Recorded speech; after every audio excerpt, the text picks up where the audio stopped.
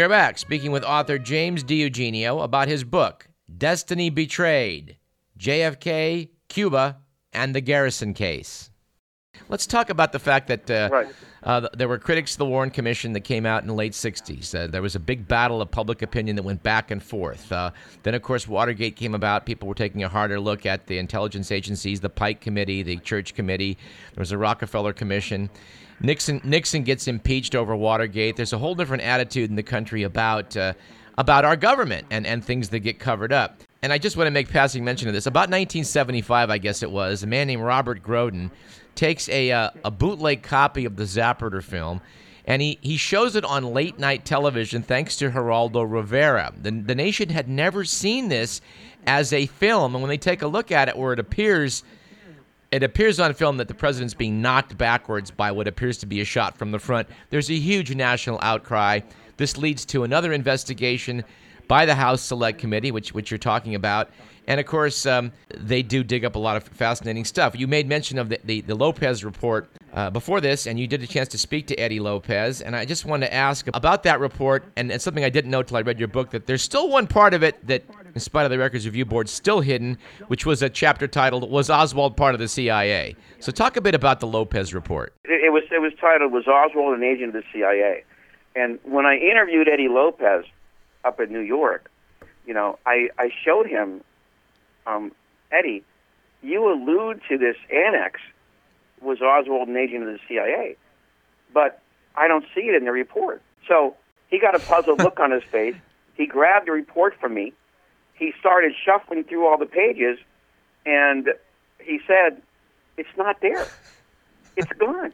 Then he kind of recovered himself. He handed the report back to me, and he said, they always hated that part. And then he said, if I was them, I would have hated it too. Well, I would say of all the things that need to be released, that probably is pretty high up on the list of things we'd like to get our hands on. I would say so. And so the Lopez report was over 300-page report put together by Dan Hardway and Eddie Lopez about Oswald's alleged trip to Mexico City. In my opinion, nothing shows how bad the Warren Commission was than if you compare their report on Mexico City with the Lopez report on Mexico City. Right. It's literally night and day. To go through the entire Lopez report and elucidate all the things that they came up with, that shows so many questions about the accepted version of Oswald's trip to Mexico City, which is in the Warren report. We could spend 3 hours talking about the Lopez report, and I'm not exaggerating at all. In front of both the Cuban consulate and the Russian consulate, the CIA had a battery of cameras, so they would catch everybody going in and everybody going out. Right. Some of these cameras were so technically advanced that they were light-sensitive.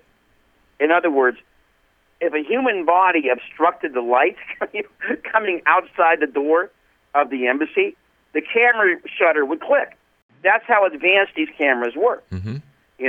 Now, if you follow what the Warren Commission says, Oswald had a grand total of 5 visits to both embassies, which means 10 total going in and coming out.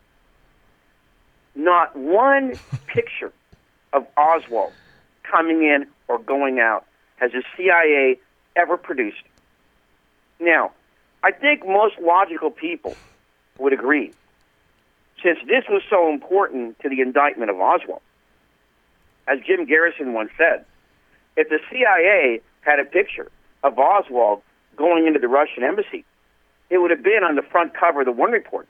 So this is a very serious question. Why have they never been able to produce a photograph? If Oswald was there. Now, the other thing is, the Warren report never listed the actual languages used by Oswald, as he was supposedly talking in the Russian and the Cuban consulate. Yes. All right? Well, the Lopez report does list them. And when you see this, which is actually, it's a table in the Lopez report, Uh-huh. anybody who knows this case is taken aback. because it says that Oswald spoke fluent Spanish and broken Russian. Now, if you go ahead and talk to the people who knew Oswald in the Marines and back in Dallas-Fort Worth, you'll see that it's exactly the opposite. That Oswald spoke very good Russian and lousy Spanish. So this is all adds up to the question, who the heck is this guy? Who is this guy they are talking about? Because it's not Oswald. Apparently not. Well, as I started to talk in my prelude to this, Jim Garrison was suspicious about that Mexico City visit, probably ahead of the curve of anybody else. We need to backtrack, to go back to ask the question of what the hell was a district attorney in New Orleans doing getting involved in the Kennedy case? And, of course, the book points out, and Oliver Stone's movie points out, he actually stumbled into it very early on. Can you kind of tell how Garrison got involved? What had happened is that after Kennedy's assassination, a man named Jack Martin, who was associated with Guy Bannister, who was one of the residents of the famous address, 544 Camp Street. Right-wing private eye operating out of New Orleans, right. Connected to the former FBI agent, connected to the CIA, investigating leftist groups. Bannister, on the day of the assassination, actually assaulted Jack Martin and beat him up pretty badly, because Bannister was so angry at him. Bannister was supposedly upset because Martin made some comments about seeing some strange things going on in his office that summer. Well, what happened is Martin was so hurt by this that he started making some phone calls. One of these phone calls was to a guy named Herm Coleman, who was an assistant DA for Jim Garrison. And he said to Coleman, this Oswald guy was associated with David Ferrie in the summer of 1963 in New Orleans. And so this message was then relayed to Garrison. Garrison calls Ferrie in for questioning. Ferrie's answers do not make a whole lot of sense. He talks about, we went goose hunting in Texas. And so he says, well, Dave, why would you drive through a thunderstorm to go goose hunting in Texas with no shotguns? And so Ferrie's answers were not very convincing. So Garrison turns him over to the FBI. Garrison had actually worked for the FBI, thinking that the FBI would do a thorough and professional investigation. Well, as I note in my book, this is not what happened. Because it's very clear if you look at Ferrie's interrogation by the FBI, the guy lied his head off throughout the entire report. And for instance, he said that he had never been associated with Oswald at any time, even in the Civil Air Patrol, which is a lie. He also said that he had never even handled any kind of military rifle, during the Bay of Pigs, when in fact he was a trainer. And he said he wouldn't even know how to handle one. Ferrie's lying his head off here. He was not just involved in the Bay of Pigs, he was also involved in Mongoose, the secret war against Castro, in 1962. Jim, can I stop you for a minute here? Because when Gerald Posner wrote his book, Case Closed, and he was telling everybody about, there's nothing to any of this, and this whole idea that Oswald knew Ferrie, it's ridiculous. He was talking at some point, and I guess researcher John Newman. In the meantime, a photo showing Ferrie and Oswald at a cookout when Oswald's a teenager surfaces. Newman has it blown up, and while Posner's up there telling everybody about how there's no suspicious connection, behind him is a giant photo showing the two men at the same place at the same time. Yeah, that was absolutely priceless. So obviously Ferrie did know Oswald. Yeah. So the point is, as I write in my book, if the FBI was really interested in the Kennedy case, Ferrie would have been indicted because, as you probably know, it's a crime to lie to an FBI agent when he's doing an investigation. They should have indicted him. Yeah. But they didn't. And this is one of the telltale hints that Hoover and the FBI was not really interested. Well, I'm sure you know, Kennedy's killed on a Friday. Hoover was at the racetrack on Saturday. That tells you how interested he was in finding out who killed Kennedy. Well, let's talk a bit about that whole office. Guy Bannister, David Ferrie. I mean, a lot of weird stuff was going on. You mentioned the weekend of the assassination. As far as I recall from reading Harold Weisberg's book, they knew that there was a connection between Lee Oswald and Bannister and Ferrie and the rest of these people. By Monday after the assassination, they have Bannister on the phone, and they're asking him about this office, which they know this is a suspicious office because Oswald has pamphlets with the address on them that he passed out in New Orleans. They're asking Bannister, what about that? And the way they, as you point out in the book, the way it's filed originally, you have no way of knowing what this is all about. What's this about? What's this connection about? But it turns out researchers find out, Weisberg, you, and others find out later that, it's because this same office, the same suite supposedly Oswald was occupying, had previously been occupied by a CIA-affiliated, rabidly anti-Castro group when Oswald's supposed to be pro-Castro. The whole thing stinks, and this was really buried for years, only uncovered some years later by Garrison. What you're referring to is that the FBI guys in New Orleans had to have known who Guy Bannister was. They had to have known the significance of 544 Camp Street on Oswald's flyers, okay, which are actually in the Warren Commission, ended up being in the Warren Commission. And I prove beyond a shadow of a doubt that they did know, and they tried to cover this up. Right. Because they understood that the obvious question in the minds of the public would be, wait a minute, if this guy is supposed to be a communist, what on earth is he doing in the office of this rabid right-wing guy, Guy Bannister, who's so far to the right that he's meeting with Ku Klux Klan guys down in New Orleans? Yeah. This makes absolutely no sense. You know, the only way it makes sense, of course, is that Oswald is a fake communist. Yeah. Right, and that's what the case really was. So the FBI knew about this, and beyond what I just mentioned, the 544 Camp Street address on Oswald's flyers, there's also the fact that Bannister was not just affiliated with the FBI, but he had very strong associations with the Central Intelligence Agency, and he helped out in both the Bay of Pigs operation and in Mongoose.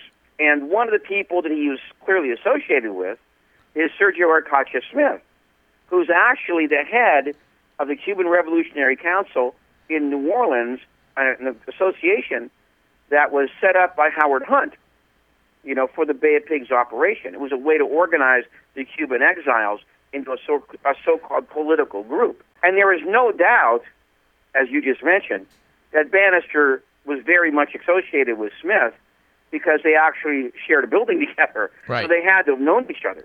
Right. Now, beyond that, there's a lot of evidence that the two FBI agents on the Cuban beat in New Orleans, Warren DeBreeze and Regis Kennedy, were so close to Bannister that they were actually in his office. So what you're saying here about Harold Weisberg's book, there is no doubt in my mind, or anybody who's very well versed in this case, that within 48 hours of the assassination, the FBI knew, A, who Guy Bannister was, B, who Sergio Arcacha Smith was, C, that they knew each other, and D, that Oswald was in their midst in that summer of 1963. And then they completely papered it over, covered it up, whitewashed it, whatever word you want to use, so they would not appear in the Warren Commission volumes. Well, Garrison takes a look at this whole case again in I guess, 66. He starts getting interested in it again. And actually, what did perk his interest again back in 66? It actually goes back a little bit earlier than that, when he read Dwight McDonald's article in Esquire in 1965. Okay. And he showed it to John Bolts, one of the assistant DAs. Then in 1966, he's on a trip with Senator Russell Long, all right? And he brings it up, and Russell Long says, well, Jim, I looked into this, and there's no way in the world that Oswald could have killed Kennedy, all right? And so Garrison then starts going ahead and ordering all the Warren Commission volumes. Uh-huh. By the way, he actually ended up having 3 copies. Huh. There was one in his office, there was one at his home, and there was one in his car. Okay, so, because he was a DA, he had a guy driving his car, you know. And so he would read them literally all the time, you know, to the wee hours of the morning. As he once said in his Playboy interview, the only way you can believe the Warren Report is not to read it. Because I think most people have this experience. When you read the Warren Report and then you read the volumes, you understand that there's a big disconnect between what they said happened and what actually did happen. Exactly. Let's talk about the fact that it's 66. Garrison's back in the case. He decides to look up this curious character, David Ferrie, once again. And I don't know where you were in February of 67, but I can remember being electrified by the news coming out of New Orleans that the DA down there was going to look into the Kennedy case, because there's been a lot of national controversy about what went down at this point. And his leading suspect in the case, David Ferrie, surfaces. And he's a guy that, you know, as we just talked about, certainly has connections to Oswald, connections to Bannister, does suspicious things the day of the assassination.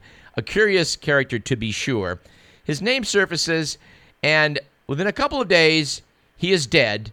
And next to his corpse are two, this is one of my favorite parts of the case, two typed suicide notes that are unsigned. His death is ruled to be of natural causes. It's like the comedy relief of this case. To say that was a controversial ruling is, I believe, a kind of an understatement. All right? Because the coroner kept on pushing the time of death back and back, okay? He could not have died before 4 a.m. Then a reporter, George Lardner, says, wait a second, I was with him at 4 a.m. Okay? And he says, well, that was the very latest time, you know, that he could have passed away at. There's been a lot of controversy about actually how Ferrie passed away.